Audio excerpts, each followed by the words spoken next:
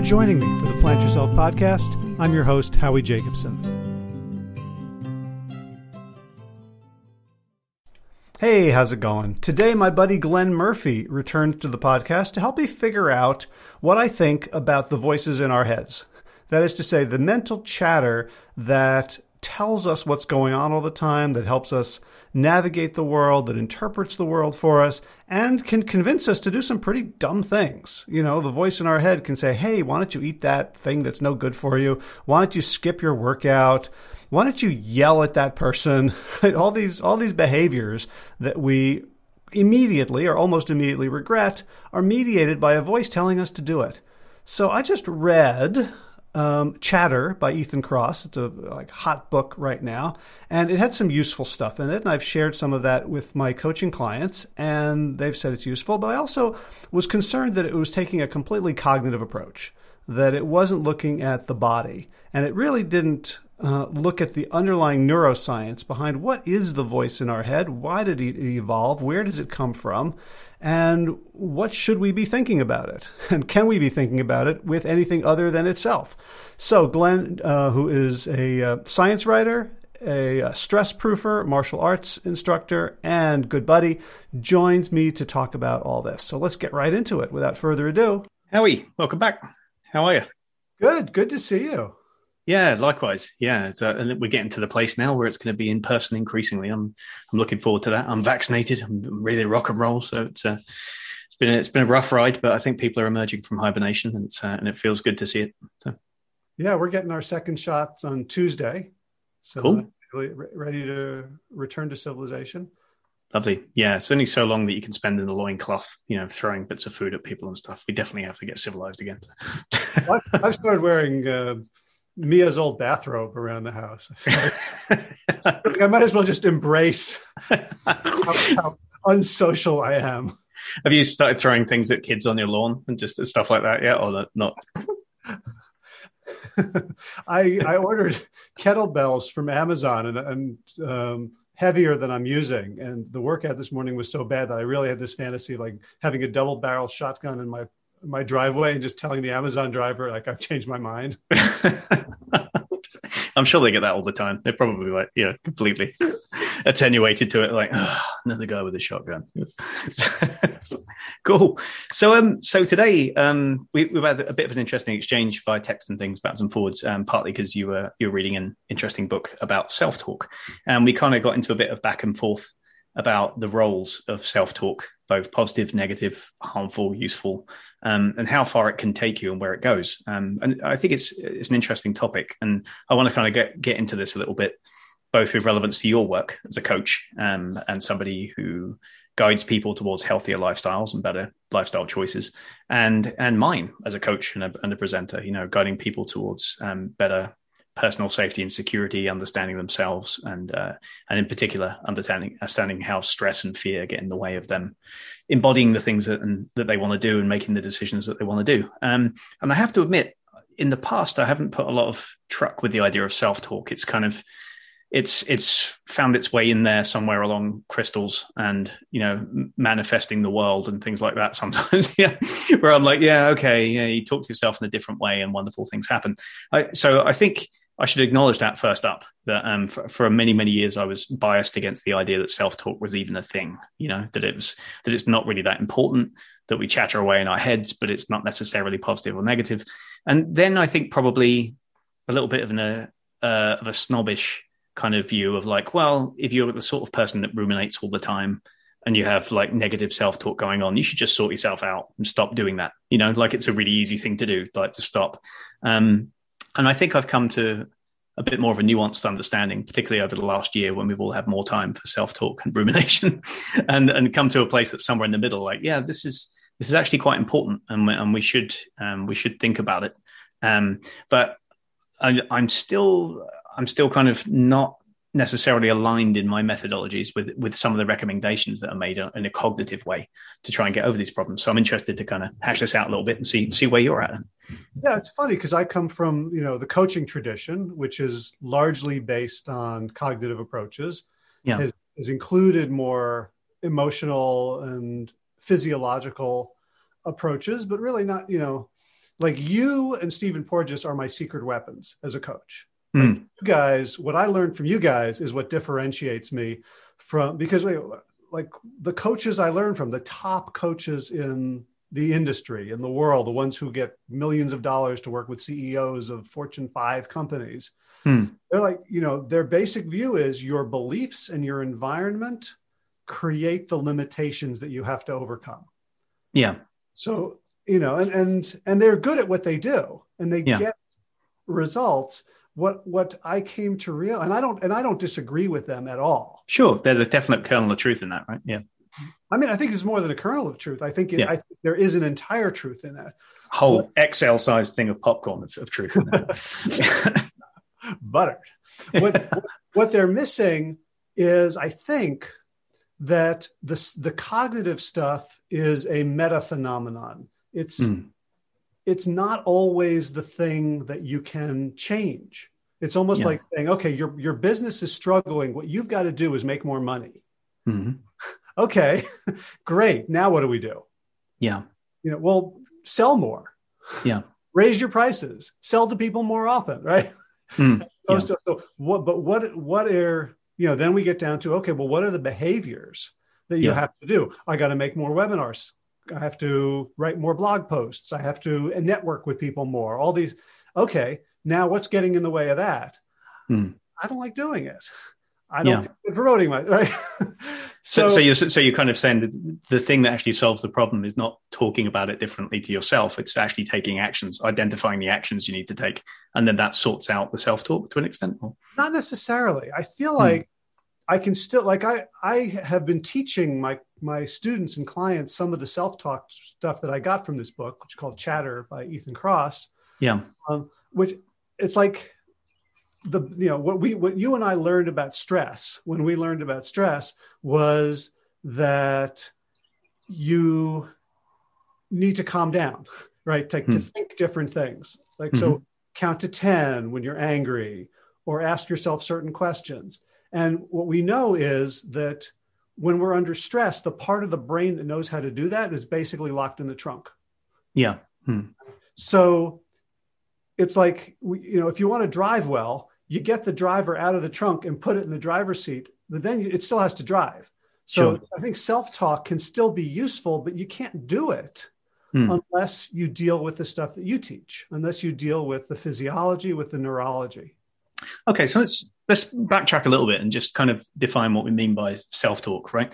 So let's acknowledge that we all, to a greater or lesser extent, have this voice in our heads, right? This little voice that talks to us. And one of the goals, it seems, of like meditation or awareness and mindfulness practices and things like that is to become more aware of this voice being there, right? So it's, for some people, it's so omnipresent that we don't even notice it, right? And it's only when you sit still and try and be quiet and try not to think things, but try to just sit still and watch yourself, that you watch this conversation playing out and you realize that it's extraordinarily difficult not to have thoughts about things, right? The not to have some verbiage going on in there, right? So there's definitely a voice that emerges that goes there, right? But when you look at kind of like the neuroscience of this and the psychology of it, it's not clear that self-talk is what we think it is, right? That we're not making coherent sentences that make meaning of the world with our self-talk. And then we say that to ourselves and then we're surprised by it. And we're like, oh yeah, that's right. And then we go on to make decisions. It's often that that's the emergent property of the decisions and the connections that we're already making, right? There's things going on in the brain. There's associations, there's comparisons with past memory. There's predictions being made. There's assessments from the limbic system, like how scary is this? How angry should this make me? And there's rationalizations that are going on. There's all kinds of things in the big, wonderful soup that is your brain and your thought process is happening. And in the same way that dreams can be emergent from that, right? When you're asleep, self-talk can be emergent from that, I think, when you're in a waking state, right? I'm not going too deep into states of consciousness just now, but it's definitely there, isn't it? And some people notice it more than others. Is that fair to say? Yeah, I mean, I don't know. I mean, you know much more about this than I do. Well, you just read the book on it, so you probably know more than me at this point. Yeah. Well, I mean, what I got from the book is that it's a natural part of human experience, and it's not a bad thing. Like one of the things that I realized when I was reading the book is that I kind of got the mindfulness Kool-Aid that we shouldn't be having self-talk, right? That it's getting in the way of presence. Yeah. And that's the prevailing kind of live your optimized self, Sam Harris, be super cool. Do you know what I mean? Like that's the thing that's being sold to us. Is just like if you were a fully realized semi-Buddha or something, do you know, if you were fully enlightened, then the self-talk just wouldn't happen. You'd be fully present in the moment. You're experiencing everything as it comes, and you're not labeling or rationalizing. You're just experiencing the world as maybe like a natural animal would, right? You're happy about things, you're sad about things.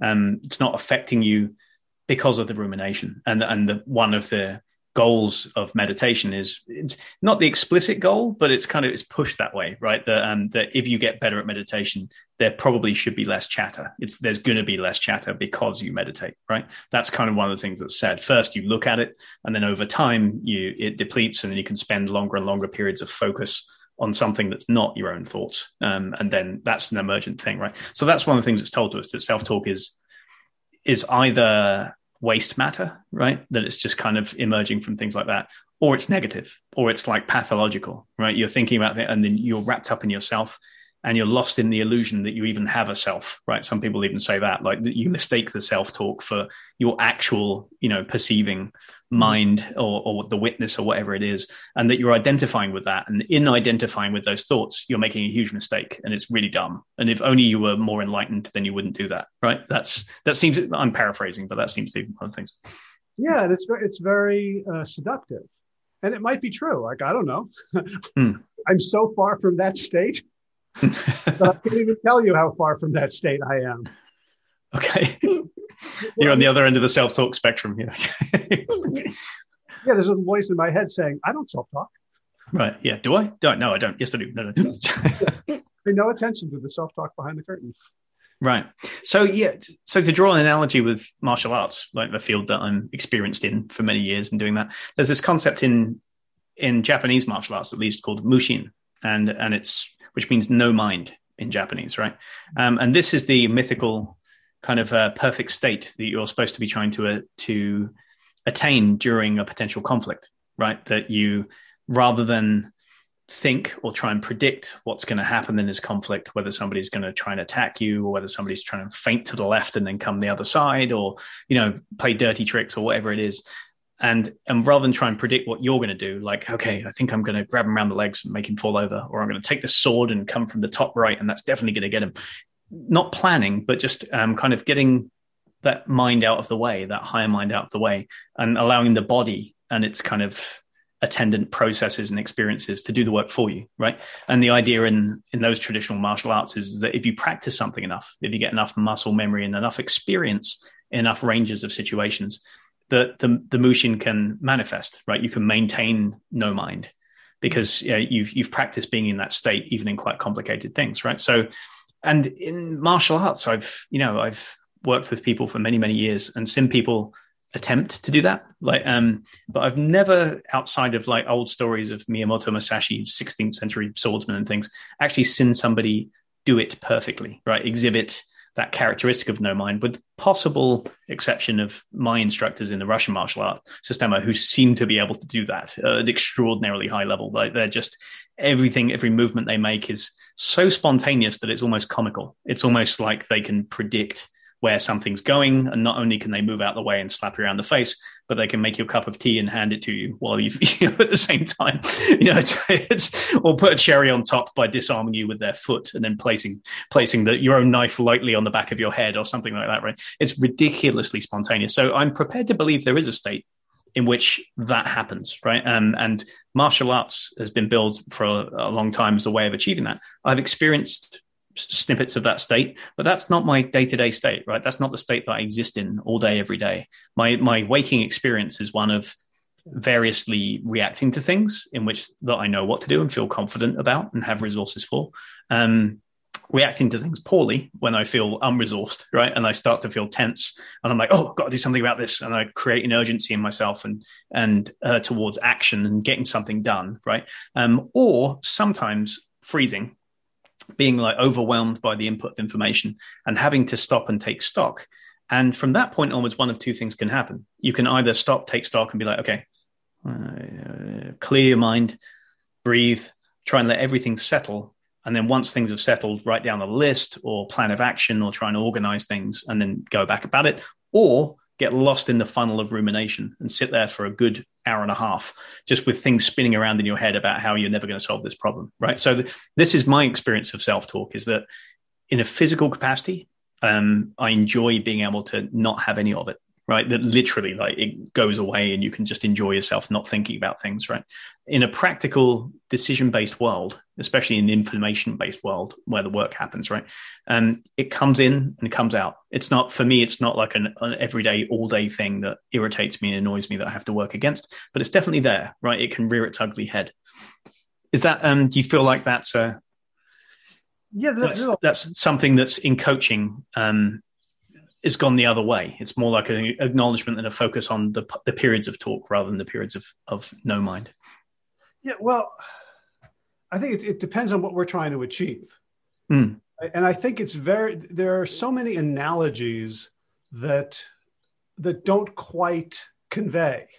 Mm. So if you talk like the different, like coaching, the word coaching, most people think of for sports.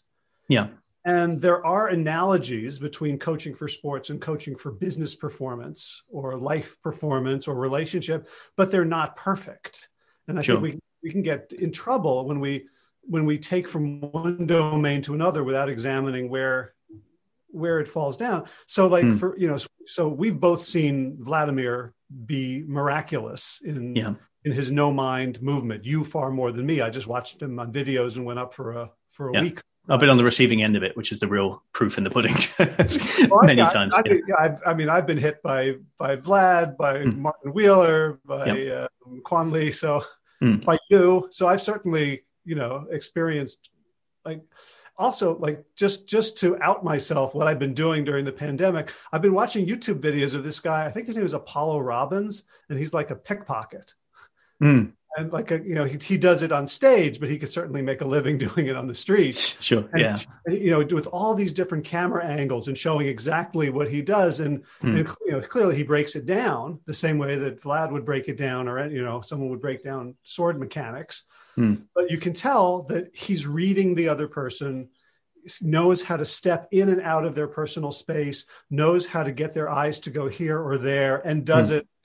So there's something about just practicing in a domain over and over and over again, and working to quiet self-talk, or to notice self-talk, and to allow the body to take over. Like I'm pretty sure that Vlad is not no mind 24/7. Like he's sitting in his office paying bills and trying to figure out, rental of the space or whatever. Like he's struggling like the rest of us.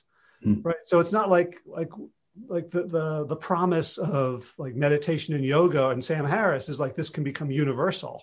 And, I imagine if we were like universally no mind, we'd have to wear diapers, right? Like we could, like, that argument's been made many done. Yeah. You don't want like a whole nation of people who are just completely present in the moment and then watch people march over their borders and oppress them, that kind of stuff. You could argue that's probably happened in history, people just hanging out, no minding in the middle of the Venezuelan jungle or something. And then along comes, Juan Carlos Conquistador and just wipes out his whole village while he's watching, like, I'm being present, watching everybody being killed. It's like, there's probably limits to the benefits of just being present and not making predictions and not trying to reason things around. So I guess one of the rationales for why we have self-talk at all, right, is that it helps us to make sense of things that have already happened, right? Something happened and we're like, that was uncomfortable. How do I reconcile that with what I already know? And self-talk is one of the ways in which we can make sense of things, like create meaning after the fact.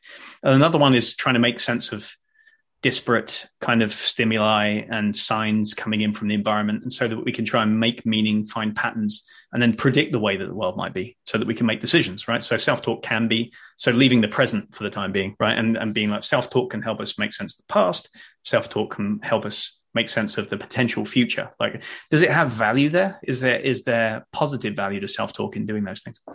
Well, I mean, I think there is tremendous positive value. I think the question isn't is self-talk good or bad. I think the question is who's the self, which self. Hmm. So, like when I was facing multiple attackers, and every time you looked at me, you would say, "Drop your shoulders." Hmm. So, some part of me was telling me, "Here's the way to protect yourself against multiple attackers: is to raise your Yeah. shoulders, turtle up, tense up, tight breathing." Hmm. Tunnel vision. There's Hmm. three people behind me. Tunnel vision is going to help Yeah. at all. And the self that was doing that talk Hmm. was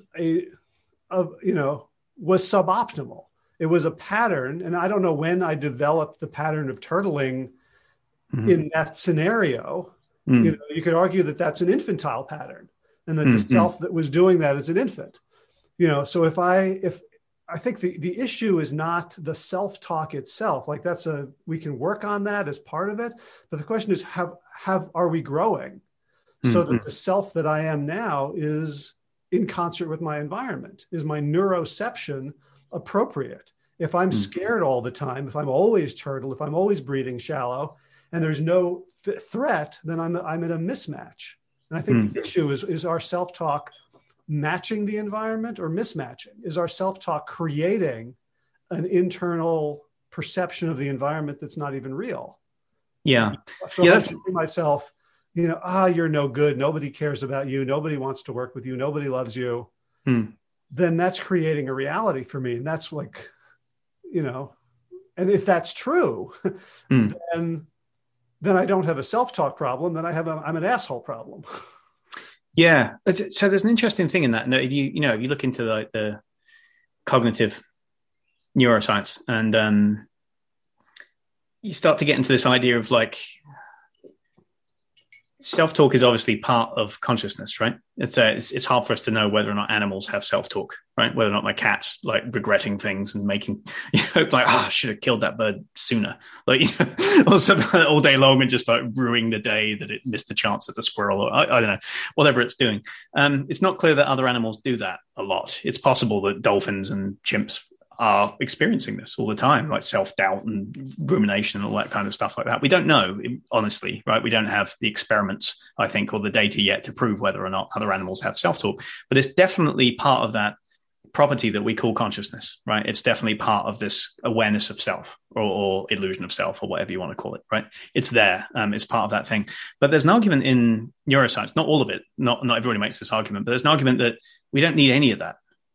Like, we don't need to be able to be conscious of ourselves to go through life, right? That we could probably do most of what we need to get done using what Kahneman might call the system one thing. Do you know what I mean? The system one aspect of thinking based just on intuition, based on past experience, based on just quick responses to things and them happening, and not this slow kind of deliberative system two. And even if you accept that you need this slow deliberative system two, it's not clear that we need talk in order to do that. Right, the patterns and the shapes of thought, the kind of the mentalese that we're making, right? We're probably making those connections, making those decisions, and figuring things out, and then we're translating those into English or Swahili or whatever language we speak, and then projecting that as self-talk into our brains after the fact, that we've actually already come to conclusions, we've already made decisions, and we're translating this after the fact. It's not clear that it really serves a purpose beyond being like an emergent property of the thought that's already happening, right? Not everybody believes this. I should say that now. There's an argument, I think, about that as well. But you've raised an interesting kind of idea that one of the antidotes. So let's say you do have mental chatter, right? If it's not harming you, right? If it's not creating that dissonance between you and the environment, or you and other people, things that are happening. If it's happening and it's just kind of like a theme, a soundtrack that's running in your head, and it's narrating the thing that you've already decided to do, then what's the problem, right? As long as what you're doing is, as long as that's kind of congruent with your actions and the decisions that you've made, that's fine. When self-talk becomes problematic, it's when you stop and pay more attention to that than you do the environment around you or the changing situation, right? So it's an orientation problem in a sense, isn't it? It's like self-talk makes you stop observing the world around you and turn your consciousness just onto that talk, and then be like, this is what's important, blah, blah, blah, blah, blah, blah, blah. And then you get into kind of this feedback loop in which you stop receiving information from the outside, And so you become misaligned with what's actually going on. Isn't that one of the dangers, that the self-talk stops you from seeing the other person, stops you from seeing the whole situation? So in the case of the physical multiple attacker thing, right? Your self-talk, like, oh God, this guy's going to kill me. There's too many people. I just need to focus on the problem.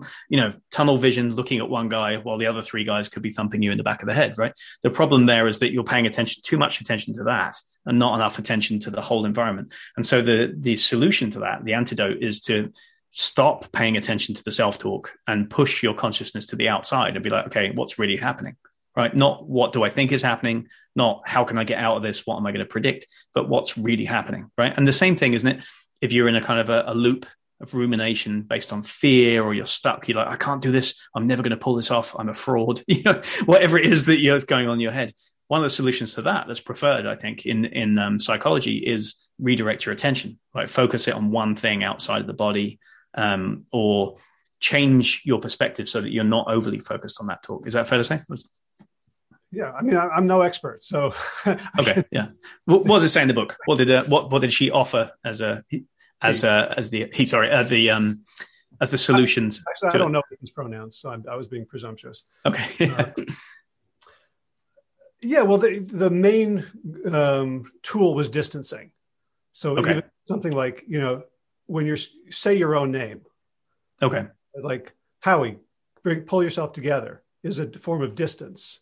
Or saying, Howie seems to be experiencing fear right now. Yeah, that's third person, right? So that was second person, third person, things that we very, very cognitive, like, how will 2040 Howie feel about this? In 20 years, how will,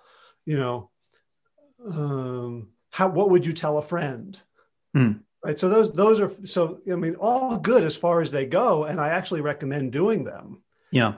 For me, the issue is, you don't remember to do it when you're in the grip of that negative self-talk. So you've got to return to the breathing, to the neurology, to attentional practices that you make automatic. Yeah. But a couple of thoughts on what you said. First of all, I want to come back to this. So you introduced me to two of my intellectual heroes, Barbara Tversky and Tyson Yunkaporta. Yeah. And both of them, I feel like, have something to say about this. And I want to sort of put a pin in that and come back to it. Okay. But it's like, Danny Kahneman talks about, like, I think he was asked, if you could say one sentence to the world that everyone would listen to, like, what's the most important thing you could tell people? And he said something like, whatever you're thinking about is not as important as you think it is when you're thinking about it. That's excellent. Yeah. So it's in terms of, I'm coming back to that pickpocket. Our self-talk harms us when it becomes misdirection. When we're looking at it or looking at the world through it, as opposed to seeing what's important to us. Yeah. Okay. So the self-talk is becomes a problem when it disorientates us, right, or misaligns us to what's actually going on.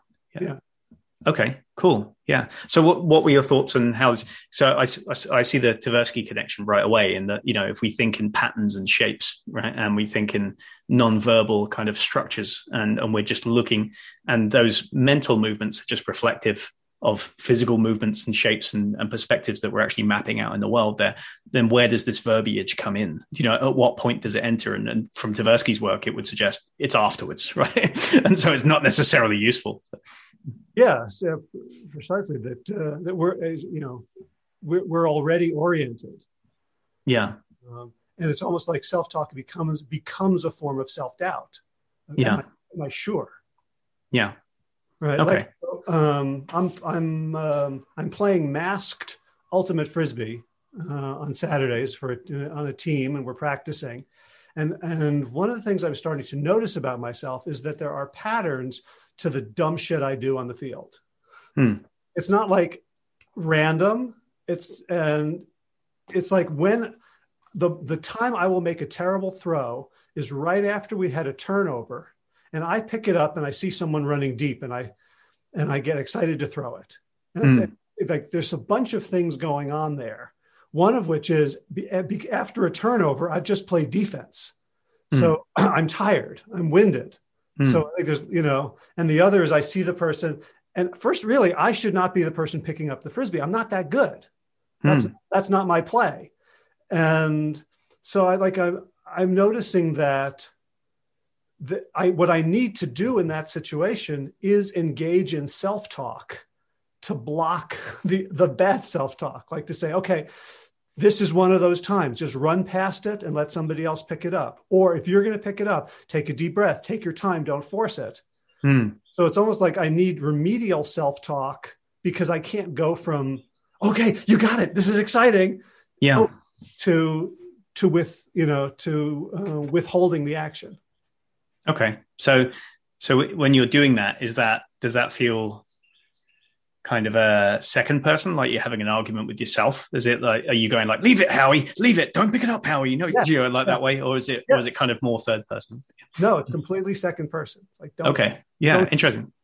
Yeah. So that could be, a parallel for that one in Systema might be that, you're having trouble, like working, wrestling with somebody, doing free work, something like that. You're getting controlled. Things aren't going too well. And you just say to yourself, you're just like, just focus on breathing. Just focus on breathing, right? That's all you need to do. Or just enjoy the drill. Just play, right? Or something like that, or structure, just reminding yourself of one of those 4 pillars in order to kind of pull your body back into a state whether that matters more to you, like that becomes your focus more than the things that you've started thinking, right? But interestingly, I rarely experience what I would call self-talk in physical pursuits like you're talking about there. In a game, in a competitive game, or in a martial arts tussle, as you're kind of sparring with somebody or wrestling with somebody. I rarely, and I try to pay attention to it. It's not that I'm just ignoring my self-talk and there's words going all the time. There just aren't words. There's just decisions being made, and they're not always good ones. I'm not saying that.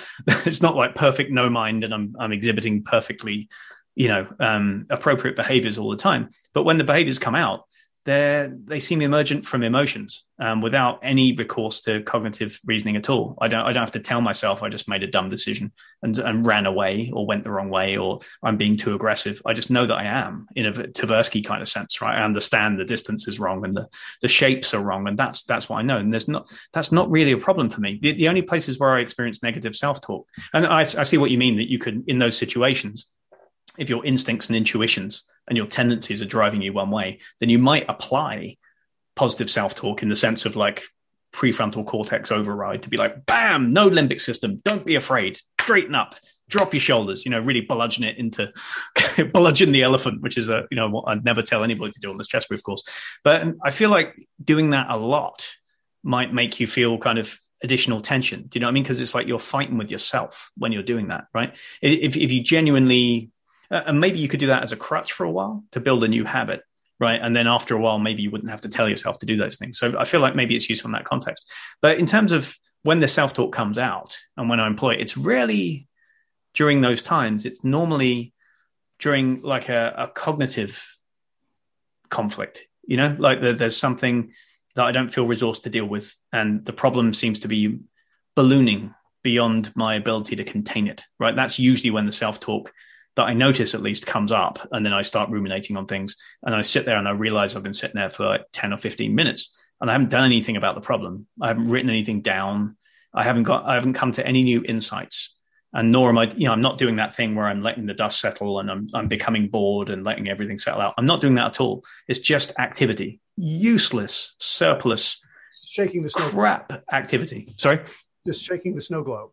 Yeah, nice, great. It helps that my head looks like a snow globe, but like, apart from that, yeah, absolutely, yeah, great analogy. It is like shaking the snow, and nothing will settle, and no good decisions come. So that's the place where I feel self-talk is, when we get into this is the place where it needs to be recognized and redirected the most, I think, when we get trapped in long patterns of indecision, not quick patterns of decisions, because I feel like those are usually taken care of by system 1 anyway, right? So it's these long patterns and deliberations. That's where we have the most power to intervene, I think, with self-talk. And you identify, so the book says one way is get some distance, right? So again, take yourself out of the equation, stop having a conversation with yourself, think about something else, or just tell yourself one thing and then bam, you're gone, kind of that way. Another one, surely, though, is just kind of doing something, if that's happening, doing something that changes the need for the self-talk, right? So if you feel like you don't have enough experience or knowledge to go into a meeting and talk to somebody or to coach somebody on something, right? no amount of self-talk saying like, no, I am good. I'm really good. I'm the best coach. I have all the knowledge I need. I'll be fine. Will make you feel any better about it when you walk into the room and see the person kind of scowling at you and you have to be, but actually getting some normal knowledge and being like, what do I actually need to know? Right. Let me do my homework on this person. What do they need? What can I give them? Do I have sufficient knowledge and skills in order to do that? Great. Then let's go into the room and then we do it. It's the same thing with a test. Instead of stressing about all the things that might be on the test, you ask yourself, and I saw this a lot at university, my university years, I used to see people who would constantly do practice papers and look at like past exams and try and anticipate what's going to be on the test and all that kind of stuff, right? And I just made it my business to learn the material that the instructors, the professors taught as thoroughly as I could. I'm like, what are the principles they're trying to get across? What do I absolutely need to understand and know? And I would read around things in the book in order to make sense to it for myself. And then I'll go into the exam safe in the knowledge that they can't test me on anything that wasn't within those principles. Like they can't test me on anything that wasn't in the course. They can't play a trick on you and test you on something that you might have read outside the course. So, and I did great. You know, I came top of my year. I was like the equivalent of valedictorian in genetics and all that kind of stuff. And all I did was just learn the principles and other people tried to outsmart that. Do you know what I mean? And it didn't work out and they got very tense and they hated exam time.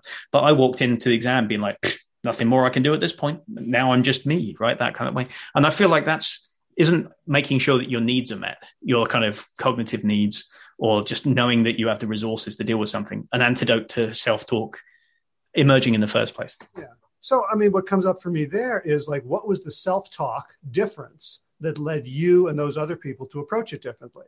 Or what were the beliefs that you told yourselves? So that, I could see someone saying, gee, I'm probably not smart enough to know the material. Look at all these other people. They've asked better questions in class. Everybody understands this except me. I better find some hack. I better parrot fashion so I can just regurgitate some words and phrases and still scrape a grade or something.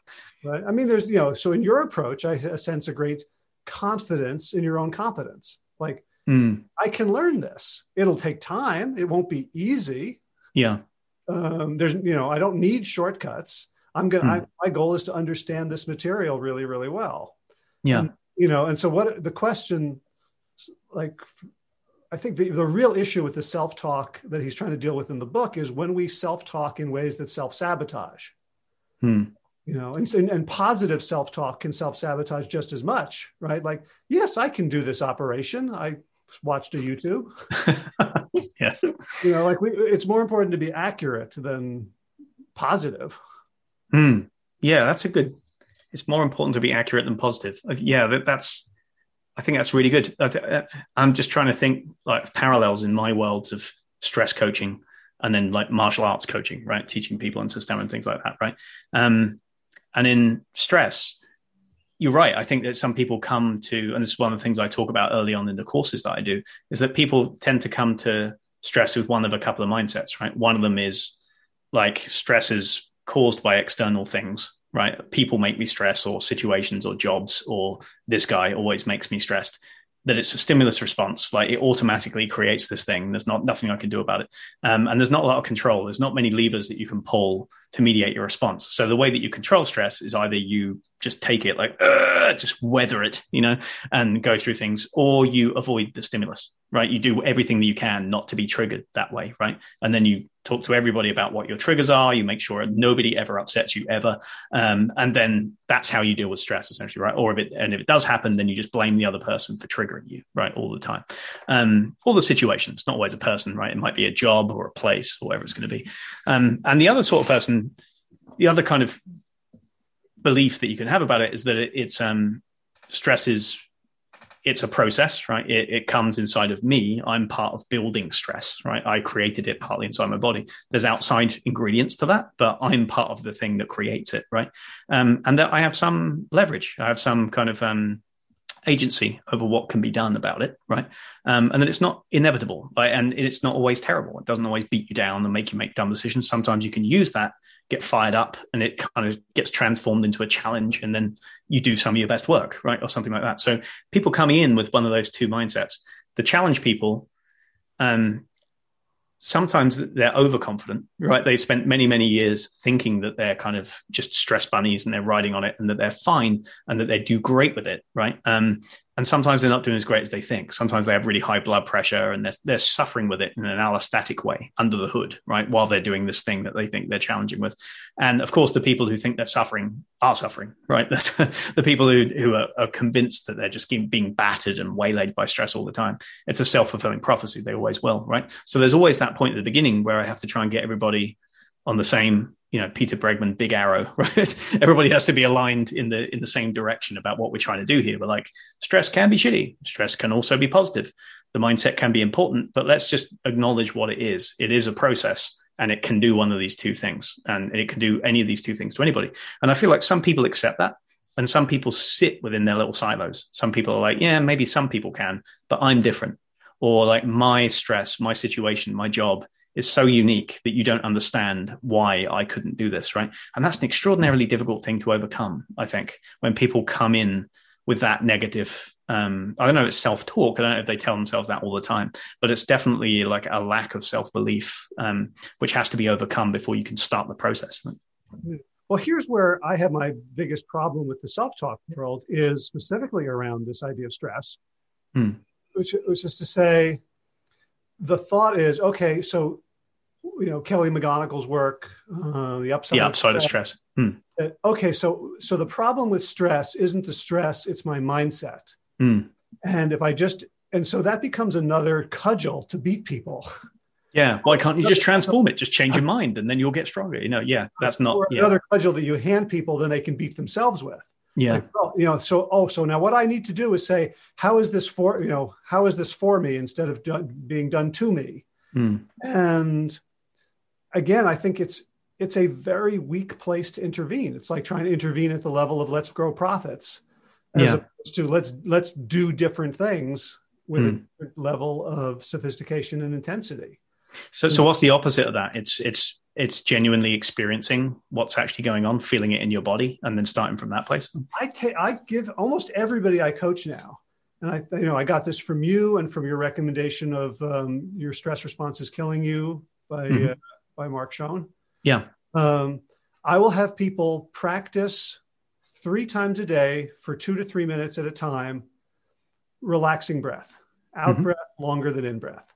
Yeah. That's all they do for the week, because I just want it to get into their muscle memory. Then week 2, I have them do that, but I ask them I'll take them through an exercise on a scale of 1 to 10, where 1 is you're totally relaxed and 10 is the worst thing you can imagine. Think of a thought that brings you to a 2 or 3. Feel it in your body, feel the stress response, and then commence the breathing. Yeah. And then practice that. Yeah.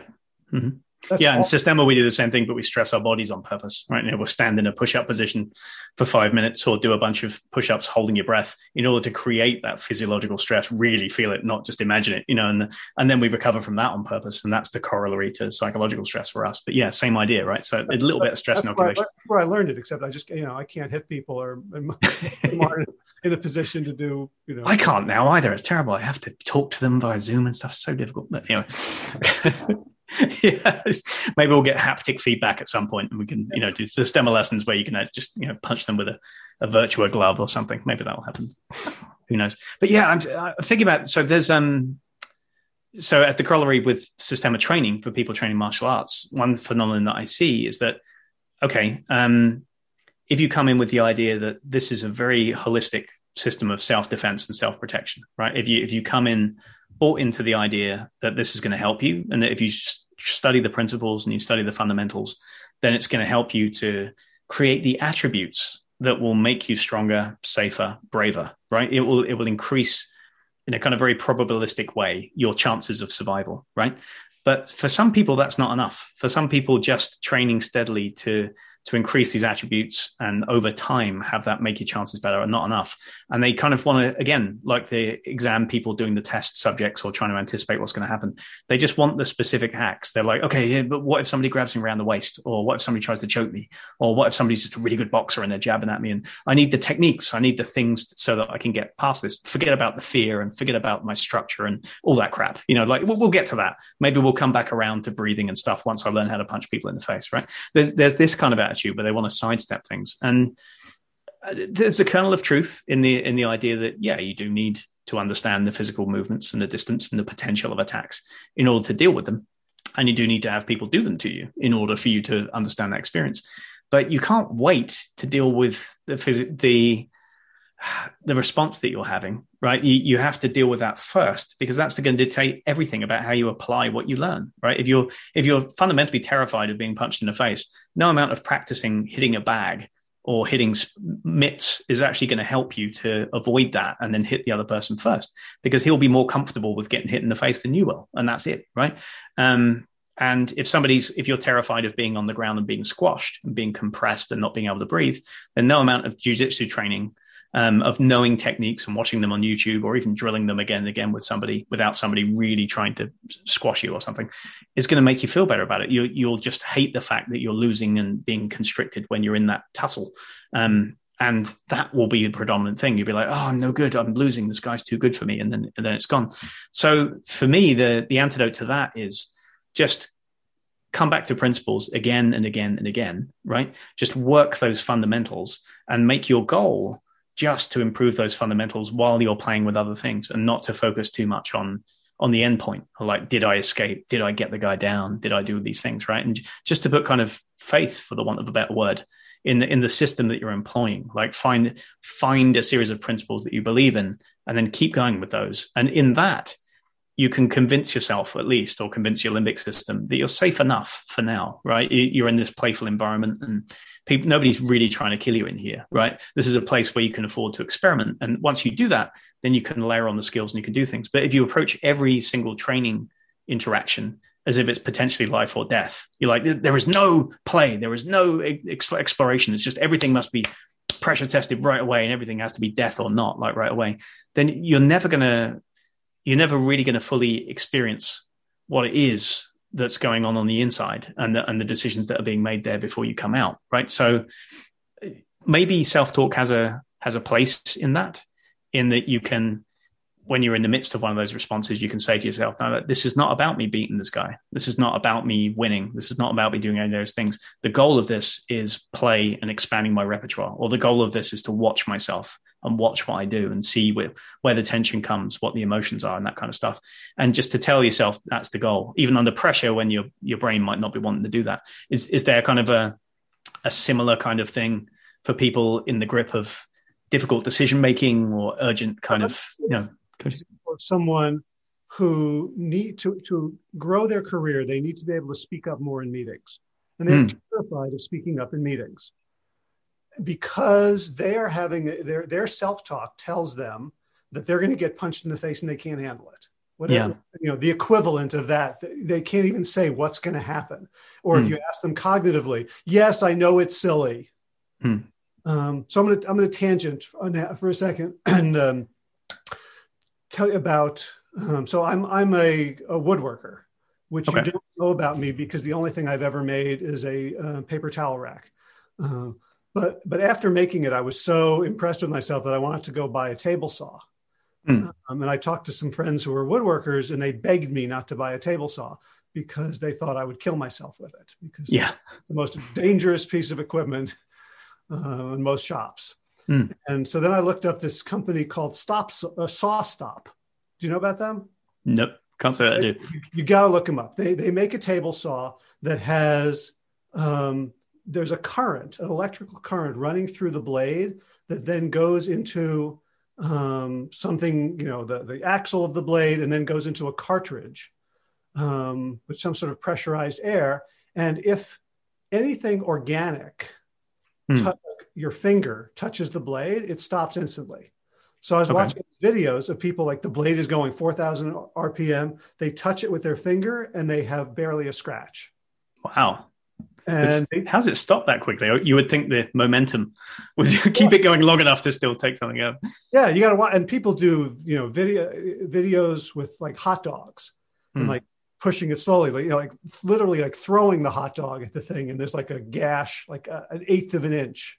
Like, you'd maybe need stitches, but you'd have your finger. And my thought experiment was, if I got that. And by the way, when you do that, when you stop it, you have to replace the cartridge and the blade. So it's expensive, like $100 every time. But like, I'd argue that that's worth a finger. um, my thought experiment was, suppose somebody gave me 50 hot dogs and I could do it and do it and do it and do it and feel like completely confident that the thing would stop. Would I be able to do it with my finger? And I think the answer is no. Like that would be a leap that my body would not be willing to make. And so the question I have is for like, how do we as coaches, as martial arts instructor, get people to like a form of exposure therapy to get them to what feels like a quantum leap, to when I might face you and you might punch me in the face. How do we, and what the word that really struck with me with what you just said was play. Like exposure therapy must be combined with this ethos of play, of curiosity, of growth, of optimism, of delight, something positive in there, as opposed to, all right, like I remember the first time I got hit in the face, it wasn't by you, it was by Nguyen. And he hit me harder than I thought he doesn't mess around. And I was like, oh, I felt like crying, like sitting down, like quitting Systema, like for the first 4 minutes after he hit me in the face. It's like, this is all wrong. And that's kind of what I needed to get past it. But it could have gone a little bit worse. Like if it had been, I might have quit. Yeah, you might have left. And I think the answer to that is that play doesn't just feature feelings of positivity, right? Because it's hard to conjure feelings of positivity if you don't have them. I don't know how I'd feel positive about putting my hand towards a saw, whether or not I thought it was going to like not cut my finger off. But I mean, in the saw example, the other characteristic of play is that it has rules, right? You can afford to play because you've both agreed within a limited set of boundaries of what you're going to do, right? When you play soccer, nobody's allowed to touch the ball with their hands. You can't just pick it up in the middle of the thing and cheat and do it that way, right? Then when you play, play American football, you're not supposed to at least punch people in the face, right? or trip them up. In that way, you have established ways of tackling and working with people and stuff like that. And even when you're doing a martial art, every martial art has its rules. Even something like MMA, which seems totally brutal and completely freestyle to the layman, has tons and tons of rules that have been gradually put in over the years, like no eye gouging and no kicking people in the head when they're already on the floor and things like that, which protect the people and allow you to play at a different level. Now, the level of play in MMA is extraordinarily, it's towards the dangerous end of the scale, right? Like that way, the level of play in Ultimate Frisbee is different, right? But the rules give you the confidence to be able to play within those boundaries. If you don't know the rules are there, if you think that there's the capacity for somebody to break the rules or something, all hell to break loose, right? Then you don't feel confident enough to feel the positive emotions that go along with play and the challenge and the flow and everything that comes with it. So the answer to that is attenuation, right? The reason why it could have gone either way with you and getting punched in the face by Nguyen is that you went from something you had no experience of and all the fear of to experiencing it. And then that could have gone one way or the other. You could have been like, bang, 10 minutes, I feel like crying. Wow. Now, maybe I need this. Maybe I need to experience this and come back. Or you could have gone like, bam, this was terrible. The instructor really should be more careful about letting people get punched in the face. This is just demoralizing, dispiriting. I don't need these people. I'm not safe here. And you leave and then you go somewhere else, right? Either one of those things could have happened, right? But if during the same class you wore up to it by somebody pressing your face, right, and then somebody pushing your face over and over again, and then pushing your face quite hard so that it's irritated, right, and then hitting lightly and then working up to quite a hard hit, it's like the frog in the boiling water myth, even though it's not actually true. You would probably be fine, then you'd stay in the water while you're getting punched in the head after you've done all of those build-ups. I'm not sure what the analogy would be for the saw. It would probably be, off the top of my head, having them demonstrate, right, with a saw blade that has a blunted edge. It's not like, it doesn't have a cutting edge on it, but it spins at the same speed. And then you put your finger on that and you watch it stop, right? And then you would go to one which is like mostly sharpened, but hasn't had the perfect diamond edge on it to do that. Or a glove. Yeah, maybe a glove. But again, the glove would give, the glove might give you a full sense of like, I have to have a glove on for this to be safe or something. But do you know what I mean? If you could do it with a blunt spinning blade and they showed the proof of concept, presumably you don't have to have a sharp edge for the electricity to be sensed and the current to be. So proof of concept, then if you did that 100 times instead of hot dogs, and then you did it once, you'd probably still be a little like, oh, here's the sharp one. But you'd done it 100 times. You had that memory, you had that association, you did it once. Then every time after that, you'd be like, oh, this is something that happens. And presumably the same thing is true with skydiving. The first time you do it, you have to be. I've not skydived, right? So, but the first time there has to be a voice in the back of your head like, yeah, what if the guy didn't pack it right? What if this thing comes off? I've seen on the news, there's always some beginning skydiver, it's 1 in every million or something, but that could be me today. Like maybe he has a heart attack on my back and doesn't pull the thing, or I pull it at the wrong time, or the whole chute comes off and I'm just hanging a bag, right? That has to be going through your head the first time, and maybe the second time a little bit. The 50th time, probably not. And that's because of experience. It's not because you had positive self-talk on the way down. Like, this is totally going to work. I completely trust this. I've looked at the stats, right? Or don't be silly. There's no reason to be afraid. Of course there's a reason to be afraid. You just jumped out of a bloody aeroplane. What do you think's going to happen? You're jumping into a map. You're going to die unless this thing actually opens. It's a perfectly rational fear, and you can't reason your way out of it, right? The antidote to that is experience. You've done it enough times that you trust the equipment and you trust the process. And I think that's probably true of most of these things. But then comes the conundrum: how do you get experience if it's something scary enough that it's hard to progress to?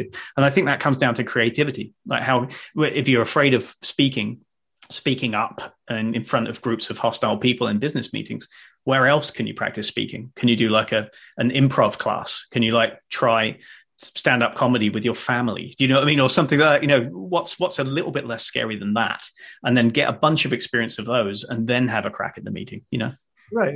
You have to be a scientist. Yeah, a little bit. You have to go like, oh, I don't know if this is going to be okay. I don't know if I'm going to survive, but I'm willing to take this risk because of the attenuation and the rules we put in place. Yeah, exactly. Yeah. And I think as a coach, I think that's the hardest, most valuable thing I can do, is to help my clients create the hypotheses that they're going to go out and test. Yeah. Yeah. And I think that's where the most valuable work is, and also it's not the same for everybody, right? You can't have a one size fits all, like this is how you inoculate people against stress. This is how you change people's relationship with food. This is how you stop people being afraid of being hit with a stick, right? There's principles, there's things that will probably work better, and there's stepping stones that you could use that other people have used. But you have to look at the individual in front of you and say, why would this person be more terrified of speaking than the average person? Or why does this person seem, abnormally terrified of doing this thing? And talking to them, listening, doing enough of that active listening and empathy that you actually get a full picture for where these things might be coming from. And then you can tailor your stepping stones and your training progressions or coaching progressions, right? And you can either take it slower with them, or you can introduce additional steps, or you could just, acknowledge that they're individual as well. And there might be some individual work to be done here that's not just part of the one-to-many approach. Right. And, what I'm realizing, one of the, I don't know if we've talked about the never binge again stuff. A little bit, not on the podcast, but yeah, you've talked about that. Glenn Livingston has a system where, for people to lose weight, to get control over their eating, he has them name the voice in their head that wants them to break their rules. So he'll say, let's create the rules. Okay, I don't eat after 7 p.m. I don't eat processed sugar, whatever it is. And then when that moment comes up, you're going to hear the voice, which he originally called the pig. Then he became an ethical vegan, and he doesn't like it so much anymore. But now he calls it Alan instead of just Dave. It's a random name. Alan. That you then listen to that voice. Not, at first maybe you're going to debate it, like, oh, is it saying something true? Yes, I deserve this now. Oh, is that true? No, I deserve to be healthy, right? Or oh, there's that voice again. I'm just going to ignore it, or I'm going to tell it to shut the fuck up, or I'm going to become mindful and let that voice. Okay, that voice is just like when I go get my car serviced and they're playing, talk radio, and I'm waiting, I'm listening to talk radio. It doesn't mean I'm suddenly become, a Rush Limbaugh fan. Yeah, right. I can hear things without believing them, even if it's self-talk. Yeah, that's good. Yeah, I'm reminded, just to close things back out again, of a Systema instructor many, many years ago, who's based in Charlotte, who we were just doing that basic hold a long push-up thing. And I think we went for like a 10-minute one. It was a fairly hefty, stand in the top of the push-up position and just hang out for 10 minutes. And the instruction at the beginning of it, people do that in different ways. They're like, move the tension around, listen to your body. If something starts to get locked, then twist it around. And I find that doesn't always help. But sometimes you'll fidget your way into collapse doing that, right, in that exercise. But he had a really interesting instruction, which is you're going to start this exercise. You'll be fine for 30 seconds or a minute. After that, there'll be a little voice in your head that tells you, if you just move a little bit, if you just put yourself in a slightly different position, you'll be more comfortable. That voice is a liar, right? And it's just like, no matter how many times it tells you that, it's not true. That actually the easiest position to stay in, the most stable one, is the one that you've started in. You will put yourself naturally in a comfortable position where all the weight is distributed really, really well. And that's a good structural position. If you're shifting from that, you'll only get temporary relief. And then when you come back again, it will feel worse and it'll feel worse. So just don't listen to it, or just, shout it down, argue with it, be like, no, liar, liar, liar, and just commit to your purpose, which is staying exactly in this position, not fidgeting around and staying there for 10 minutes. And if you don't do that, if you commit to that principle and your elbows give out and you're sweating and you collapse on the floor, you did a great job. Right. You did it to the end of your capacity. But if you fidget, you'll never know how far you can go before you do that. And I think that's something to take home. Like sometimes it's worth tackling the self-talk just to see how far you can go without it, Uh-huh. So let me see if I can bring that around to what I wanted to talk about earlier, which is Tyson. Okay. Tyson Yunkaporta. And so what happened there was that you had an interaction with another person. They got into your self-talk. And what I hear Tyson saying is the problem with self-talk is not the talk, it's the self. Mm-hmm. We are. You think you're better or worse than anybody else? We're certainly separate. Yeah. That me as an atom, I'm almost certainly insane. Right? Which is to say, my views are not in concert with the world as it is. Yeah. I'm certain of that. But as a collective, we have a certain resilience. To that if you're a little bit insane and I'm a little bit insane and Heather's a little bit insane and Mia's a little bit insane, when we come together, we can kind of balance each other out. Kind of crowdsource the sanity and reality. But... Yeah. And whether you're really alone, like so many of us have been over this pandemic, or whether you're part of an organization and you're just a bunch of individualistic strivers.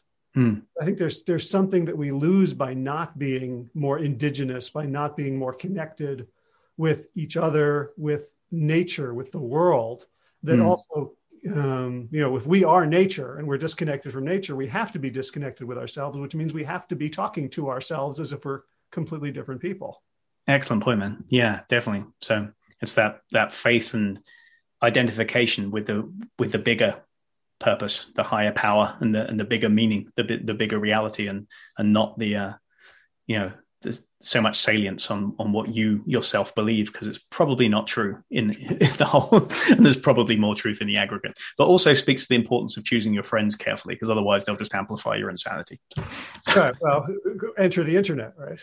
Yeah, definitely. Another reason to get off Facebook tomorrow. Okay. Well, I think that brings us full circle. So that was really interesting. I went to some cool places as usual. So thanks very much for taking the time. Thank you. I think I got some new things to try in my coaching. So thank you. Bro, let me know how it goes. All right. See you soon, Hope. Bye. All right. So if you want to find out more about what we talked about, you can check out the show notes at plantyourself.com/465. If you want to follow Glenn, I am on his podcast just as he is on mine. So we double dip there. So these conversations go both ways. And you can check out his podcast at NC, that's for North Carolina, ncsystema.com. Systema is the word system with an A at the end. It's the Russian martial art that he teaches, and that's how I met him. So again, ncsystema.com, and you can go and click on his blog and find his podcast, or you can search any of the podcast directories for his podcast, which is called Systema for Life. If you're interested in martial arts in any form, it doesn't have to be this particular one, you will find it to be a fascinating series of conversations. So this is a vacation episode. I'm recording it a week early, so I have no idea. In Garden News, got to know what's going on because I'm not there. And Movement news, I hope I'm still doing my workouts. They will have moved to 9 a.m. Pacific time instead of noon Eastern time. So we'll see if I'm able to get up and toss heavy pieces of iron around just as easily on the West Coast. I'm hoping maybe the gravity is a little lighter there. Anyway, that's about it. I'll see you guys with new tales of everything next week. And now let's go into the thanks. All right, time for thanks. Thanks to Will Ridenauer for allowing me to use his beautiful song Sabali Dawn, The Dance of Peace. You can find more of Will's music at his website, willridenauer.com. And of course, thanks to all of you Plant Yourself podcast patrons.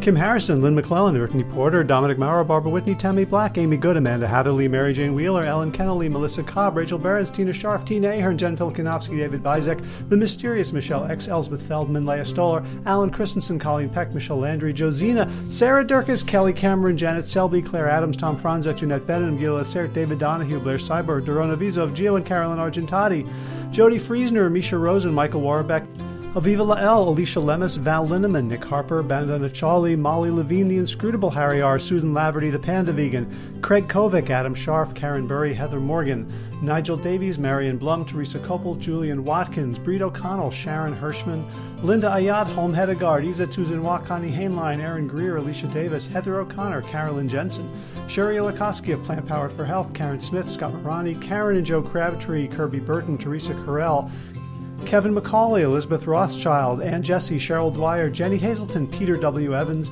Dennis Bird, Darby Kelly, Lori Fanny, Linnea Lundquist, Emily Iconelli, Levy Wallach, Rosamund McAtee, Dan Picorni, Stephen Leenan, Patty DiMartino, Mike and Donna Kartz, Deanne Bishop, Bilberry Elf, Marjorie Lewis, Tricia Adams, Nancy Sheldon, Lindsay Bayshore, Gunmarie Hagan, Tracy Gullidge, Laura Heaton, Meg from Mama Says, Stacey Stokes, Ben Savage, Michael Kay, David Hughes, Connie Rogers, Claire England, Sally Robertson, Paranganchi, Amy Daly, Brian Tourville, Mark Jeffrey Johnson, Josie Dempsey, Karen Schmidt, Pamela Hayden, Emily Perryman, Allison Corbett, Richard Stone, Lauren Vaught of Edible Musings, Aaron Hasty, Sean Owen, Sagar Naik, Erica Piedra, Danielle Roberts, Michael Lushton, Sarah Johnson, Catherine Floyd, for your generous support of the podcast.